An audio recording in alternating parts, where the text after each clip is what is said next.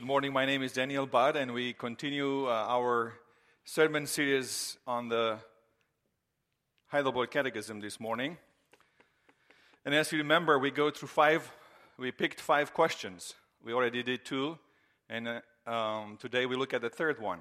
What is true faith? What is true faith? I wonder, how old were you? Do you remember how old were you when you first time either read or you heard the Heidelberg Catechism? How old were you? Some of you, maybe you remember the gray Psalter hymnal, and at the end there's the Catechism. And at the end of the service, if you want one of these, you just grab from these Bible stands. There are shelves around. At least there one there and maybe on the hallway. So this contain that. And I wonder if you remember reading it for the first time or hearing the Catechism for the first time. In my case, I was 27 years old when for the first time I even heard the name Heidelberg Catechism.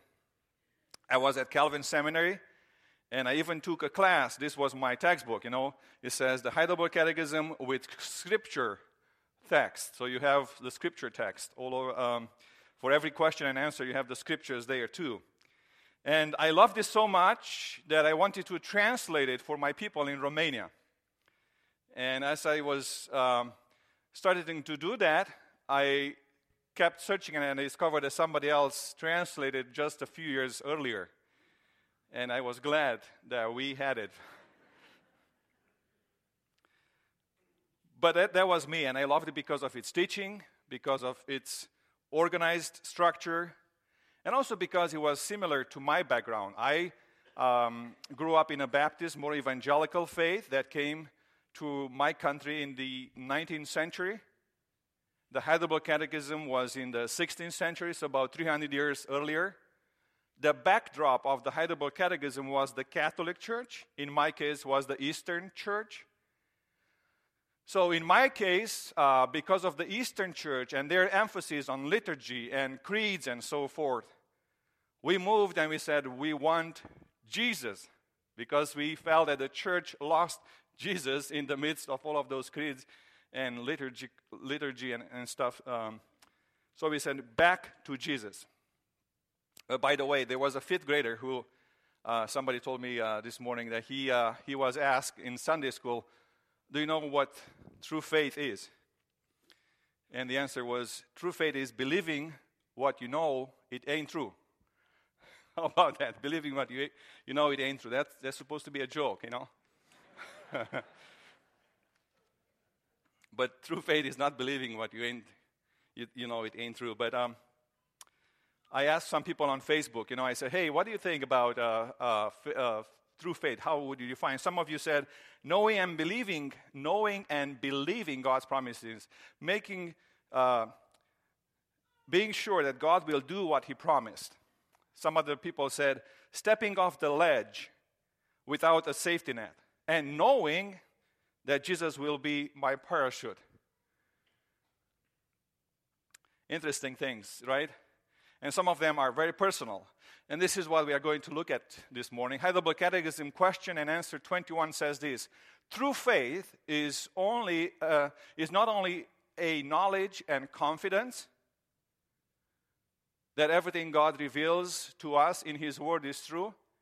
It is also a deep-rooted assurance created in me by the Holy Spirit through the gospel, that out of sheer grace earned for us by Christ, not only others, but I too have had my sins forgiven, have been made forever right with God, and have been granted salvation. Now, the truth is that next week we are going to look more, and Pastor Ron will continue looking more into what does it mean to be saved. So I would like us to focus on the first part this morning. True faith is not only a knowledge and confidence, but I will say that we can use trust. In some translations are trust. So I would like us to look at these three words: knowledge, trust, and assurance. Knowledge, trust and assurance. And to better understand this Heidelberg Catechism question and answer, I will say, would you please let me introduce to you a biblical story, a gospel story. And I picked one about faith. And this comes from the Gospel of Mark, chapter 2. Jesus is in the city of Capernaum at the north of the Sea of Galilee. It is Mark chapter 2. He has not even picked yet his disciples. They are not all of them picked yet. And he is performing what he was called to do. He preaches the word and he brings healing to people. And they come and they are eager and hungry to hear him. And there is a house in Capernaum where he stops, and he enters the house and he continues to teach them the word, to preach them the word. And people come and surround the house. They get in the house and they enjoy his power, his teachings. But there is somebody in this story that is with a very difficult predicament, a person with a very difficult situation. And his predicament is that he is a paralytic. He is totally dependent on others. Have you ever been in the presence, or have you ever seen a paralytic?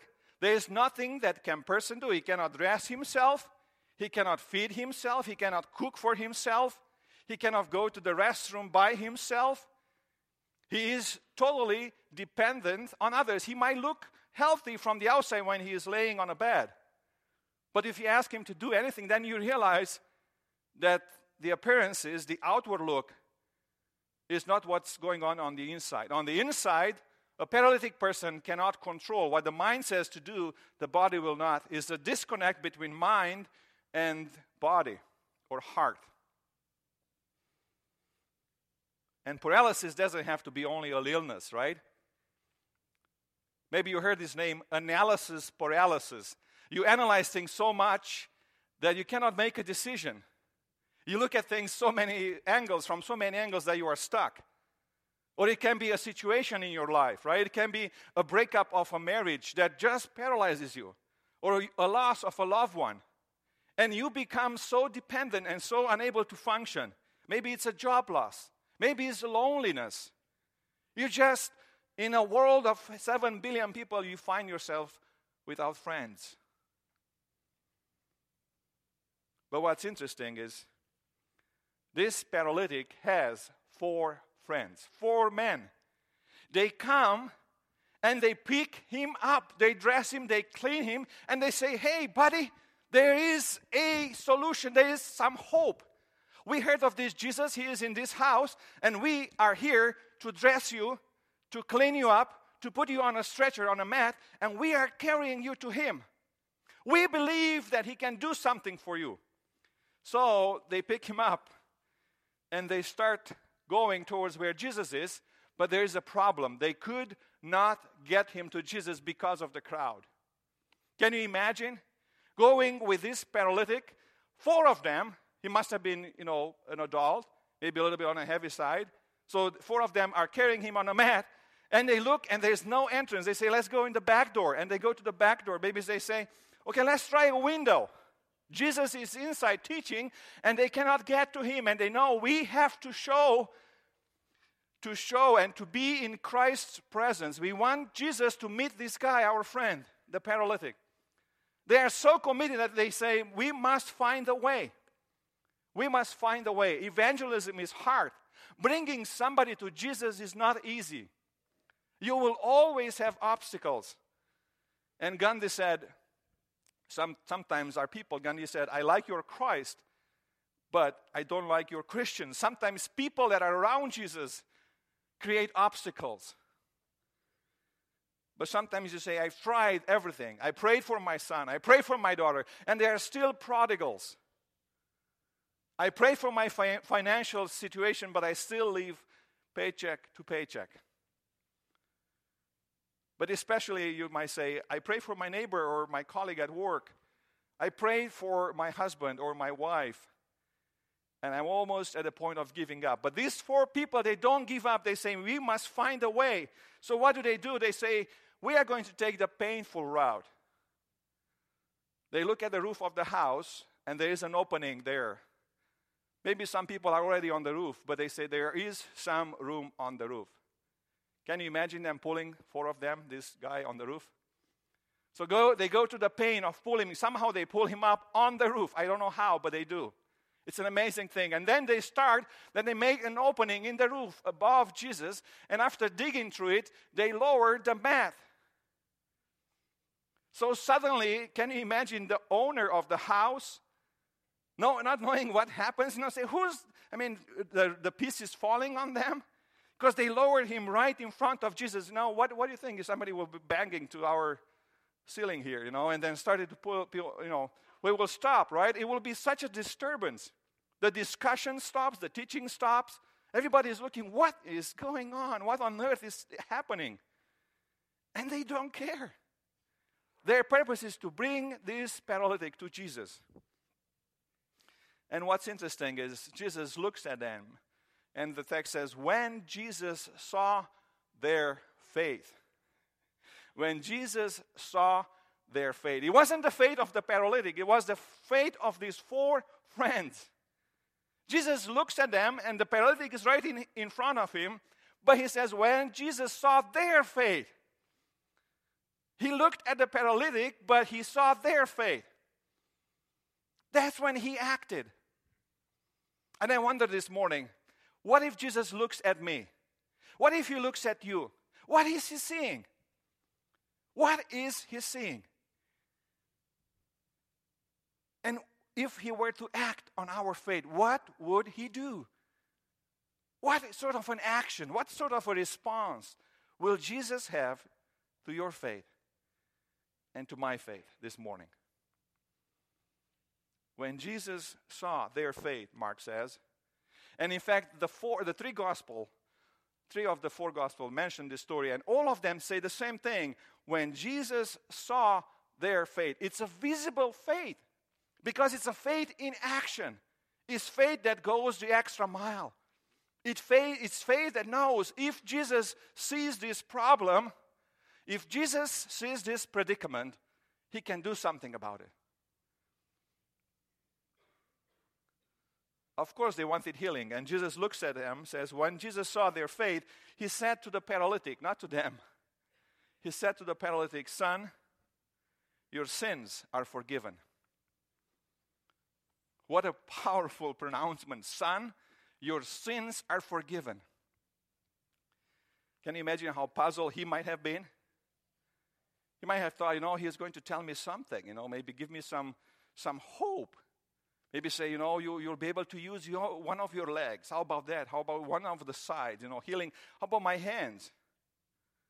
But Jesus looks at him and says, your son, your sins are forgiven. He thinks that he knows what he needs. He thinks that his needs is end of this pain, of this suffering. And yet Jesus says, no, your problem is way deeper than the appearances. Your problem is way deeper than the disconnect between your nerves, the command from the brain to the command to your limbs. That's a problem, and I can address it. And it's a real problem. It causes you so much hardship. And maybe it's a problem you never caused in the beginning. It just came upon you. You had nothing to do with it. You just have to suffer it. But Jesus says, but your deeper problem is your heart. The deeper problem is your sin. It goes way deeper than what you can see. So therefore, Jesus says, your sins are forgiven. Visible faith, right? Visible faith brings people, situation to Jesus. Now, if you go back to the Heidelberg Catechism, and you say, how is this fitting in what the Catechism teaches? You see, the Catechism says this, true faith is not only a knowledge, but it starts with knowledge. A knowledge that everything God reveals to us in His Word is true. There is that knowledge part, and I would like us to focus on these things. First of all is knowledge. Jesus says there is some knowledge in these people, and He calls that faith. They come to Him knowing that He can do things. So I will just put here the word knowledge, okay? And that's what Jesus does. He looks at them and he sees their faith. And maybe you wonder, do I have that knowledge? Do I have that knowledge that he can see my faith? It is a line that you have to cross. It's still a line that you have to cross. You see, in the Bible it says, this is the eternal life, that people will know you, the only true God. If you don't cross this line, and if you imagine that that's the line, right? Before you cross this line, you can believe anything you want. You can believe that there are many things. But once you cross this line, you have some basic knowledge about God. You know that He is the only true God. So you cross this line. And some of you cross. Some of you are still behind here. And you say, I'm still in this I know, in the research and in the study phase. I haven't crossed this line. Others you say, I am beyond. I believe that God is the only true one. And I believe that I need to know Him. And I know Him. And I know Him. You see, the Pharisees were there. The teachers of the law, the scribes, they were there when this miracle happened. And they looked at Jesus, and they looked at the paralytic, and they, in their mind, this is what they say. He says, how can he says those things? Why does this fellow talk like that? He's blaspheming. Who can forgive sins but God alone? The teachers of the law, the Pharisees, they have some knowledge. They know who is the true God. And they are in this place where they have knowledge, and yet they don't believe in this God, in this Christ. They are not convinced that Christ Jesus can do things that only God can do. They think maybe He's just a teacher. He is maybe with powers to do some miracles, but He doesn't have power to heal or even to forgive sins. And if He has power to forgive, to heal, He must have never even said that He can forgive sins, because only God can do that. Only God. He is not God. So they have some knowledge. They know the law. They know the Torah. They memorize it. They maybe went to the synagogue and to the temple every day, and they obey so many laws. They even teach. But they stay in this phase. They never cross into the next one. They do not believe in their heart. They do not believe in their heart that this Jesus is indeed God. They do not trust. They do not cross the second line. They do not cross this, and they say, well, maybe this is the Messiah. What if He is the one that we expected? What if He indeed can do what He says that He can do here? They never cross this line of trust. They know everything, and they can be like some of you are. You know, you come to church, you say, I was born, I learned the Heidelberg Catechism. I even memorized most of it. I know how to answer the questions. I know I am in this knowledge. But I never put my trust in Jesus. I never crossed this other line. I never went over this line and said, I now trust that what He says is true. And this is what the Catechism says. And the first verse quoted in the Catechism is about this belief in God. And then it says, the Catechism, not only a knowledge, a trust that everything God reveals to us in His Word is true. There's nothing in the Bible that is not true. Whatever the Bible says, I believe. Whatever the Bible says, I believe. You see, if you are here and you don't cross into the trust, you are in a pretty dangerous company. Trust that everything God reveals to us in His Word is true. That's true. But if you don't cross this, you are in the company of the demons. The demons believe there is only one God. They cross this line. They are not polytheists. They don't believe that there are many gods. They know that there is only one true God. So they crossed from not knowing things into the knowing things. And they stay here. They never go and put their trust in Jesus. They hope that what the Bible says, it will not come true. That Christ will not come the second time and set things all right for forever and ever. They are still here enjoying, deceiving people, lying to people, and they stay here. They know there is only one God, and yet they don't trust Him. They cannot do that. They will not do that. Trust in truth, not in feelings, was somebody else saying on Facebook when I said, what is true belief for you? Trust in truth, not in feelings. Or being able to say, God, I believe, help my unbelief. God, I believe, help my unbelief. You see, when you trust and you start to say what the Bible says is true, you start to say, no. What the church did throughout the centuries, when they put together these 66 books of the Bible in the canon, what they did is they looked at what is true and what is not true. And they together, with the inspiration of the Holy Spirit, we believe, they decided that whatever book contained an error, they put it out. They said, that's wise, but not inspired. So now we have these 66 books that we believe together make our scripture, the Bible. And they have no errors. We call it the infallibility of the Bible. We believe that the Bible is organically inspired, divinely inspired by God. We believe that it contains no errors. We trust in it. We trust in it to the point that we can say, if it has an error, we must be wrong. Let's look deeper to the answers. But we believe the Bible has no errors. We believe that we can trust and lay our trust, lay our life, put and stake our life on the Bible. It's like leaning on a chair, sitting on a chair, trusting that the chair will support you. That's what we believe, that the Bible can hold us forever and ever. There is a guy who grew up Muslim, and his name is Nabil Qureshi. And he wrote this book about his conversion, Seeking Allah, Finding Jesus. And this is what he says in his book. He says like this: the Bible says that God loves even those who are thirsting for righteousness, whereas the Quran says God does not love anyone except those who are righteous. The Bible says, blessed are you if you hunger for righteousness. And he said, this was knowledge for me, new knowledge. This was revelation. I stepped into not knowing the Bible, worshiping a different God, seeking Allah. And he said, when I discovered this was powerful to me. Suddenly the God of the Bible says, if you seek, if you are hungry for righteousness, you are blessed. Whereas the Quran says, only if you are righteous, you are blessed. And he said, that was knowledge for me. And then he said, I discovered this other verse in the Bible. Everyone who acknowledges me before man, I also will acknowledge before my Father who is in heaven. But whoever denies me before man, I will also deny before my Father who is in heaven. He said, when I read this verse, I was in the knowledge. I had some knowledge of the Bible, of what the Bible says. I was still comparing the Bible and the Quran and looking wherever I could find logical inconsistencies in the Bible.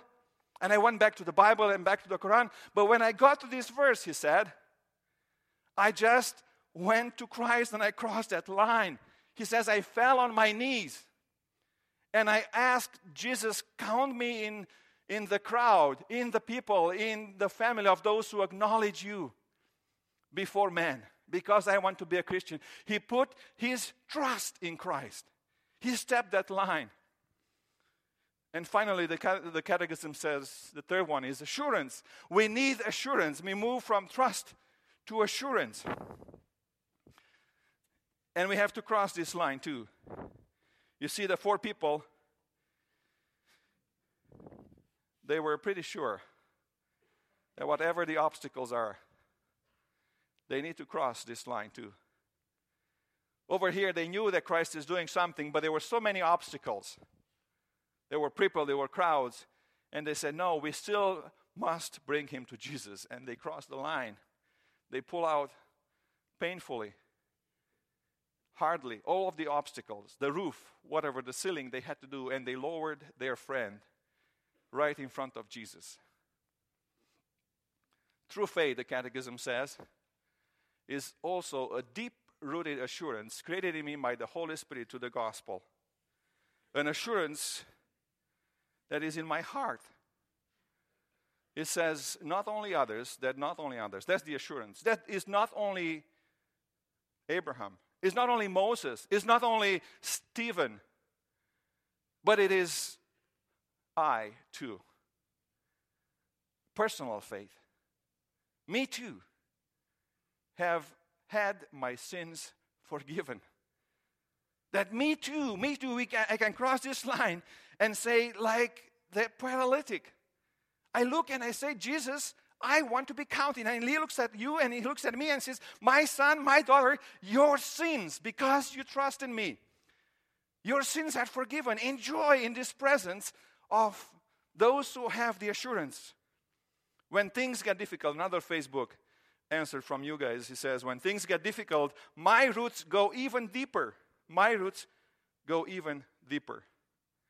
And this is what the Hebrew says. Now faith is being sure of what we hope for and certain of what we do not see. There was this story in the Christianity Today. They said this was the most read story of the persecuted church in 2015. Maybe you heard this story again and again. It's so powerful. There are 21 Christians, Egyptians, that are captured by ISIS and beheaded. And there are those 2 rows by the sea. The row of those who are executioners and those who are executed, beheaded. And what's wonderful is that although ISIS made the video, they allowed them on the video to say, before they're beheaded, to say here in this assurance field, they say, I believe in Jesus, and I will never deny him, and I am so glad that today I'm going to be with him in heaven. And one of their mothers, one mother who lost 2 sons among those 21, the mother says, among other things, she says, well, religiously they are wrong. Personally, I will still give them lunch. But militarily, she says, I think it's good for us to respond because you cannot mistreat prisoners. But she said also, I want to thank them. I want to thank ISIS because they sent my children, my 2 boys, straight into heaven, into God's hands. And they are with Jesus now. That's assurance. Whatever happens, you stand there with Jesus. And I'm not sure where you are, but these are the 3 things that the Catechism tells us. You need to step these lines. You need to move from just a broad, general seeking knowledge to a clear knowledge of God, that he is the one, that Christ is it. And that's what we sang this morning. I believe in God the Father. And if you look at the next questions in the Catechism, it says, what do we need to believe? And they basically list, they say, this is the essence, the Apostles' Creed. I believe in God the Father, Creator. I believe in Christ, the Savior. And I believe in the Holy Spirit, the Sanctifier. But you have to cross these lines. If you are here and you haven't crossed the first line, I will say that you have to come to Jesus. Just go to him and say, Jesus, can you count me among those that trust in you? I want to move across the line to knowledge and say, I know that you are the only true God. And Jesus, you are the only Savior. For those of us who have some trust in him, you say, maybe I am in this area of trust. I move from knowledge to trust. I joined the church. I even made my profession of faith. But I'm still unsure if I have the assurance of forgiveness of sin, of salvation. I will say just continue to build your faith and say, Jesus, if you brought me here and I have this trust, I want today to have your assurance. The assurance of salvation, the assurance of your grace, the assurance that I am like the others received in your kingdom. And if you are here this morning and say, I have the assurance, I can recite the creed and I am with the others, I will say, do not stop. True faith is the faith that makes an impact in somebody else's life. It's difficult, but true faith will impact the lives of others. When you are assured of your salvation, then you can say to others, you too can be here. And you look back and say, you too can have knowledge, keep searching, you too can have trust, and you too can come here and have assurance. Because once you are in the kingdom, you want to pull others with you. And that's what the invitation is with us. Don't stop, don't quit. Keep praying for the prodigal. Keep praying for the lost. Let me just end with a story. There was a lady in our family. She married one of our uncles. He was a believer, but she wasn't. And for 40 years, our family prayed for her. And last fall, finally, she was so reluctant. She even hated the church. She hated everybody. And last year she said, I think there's something changing in my heart. I start to believe. You see, the Catechism says that this assurance, this faith, this trust, this knowledge is not true faith is not our work. It is the gift of God. It comes from his grace. And she started to say, there is something changing in my heart. And she was baptized recently as an adult. She made profession of faith. 40 years of prayers. And I say, don't give up. One of you said, my daughter was a prodigal daughter, but we prayed for her. And I prayed for her, and we prayed. And after 70 years, she came back to God. So I would say, don't stop. Keep praying. Keep hoping. Keep do those painful things. Because if somebody comes in the presence of Jesus, something happens. He receives you as you are, but He will never leave you as you are. Let's pray. Father, we give you thanks for the true faith that we are called to have. So those of us, those that are still searching and unsure, may they receive the boldness to start trusting, to start knowing. For those of us who are trusting you but are unsure, may you continue to build our assurance that we too, like the Old Testament saints, the New Testament saints, like the generations before us, we too receive the assurance of the forgiveness of sin, of our salvations. That we too, we can be certain that one day we will forever rejoice in heaven with our loved ones. And give us, those of us who have assurance, give us the passion to continue to pray for the lost, to continue to seek those who are far away, and to continue to show your grace and love to our prodigal sons and daughters, to our neighbors, to our friends. In Jesus' name, amen. Would you please stand? And as you leave this place, if you need prayer, there is a prayer room to my right, and somebody will be there praying with you. Otherwise, may you know, and may you go in the powerful love of God the Father, in the grace of Jesus Christ the Savior, and in the fellowship of the Holy Spirit. Amen. You may go in peace.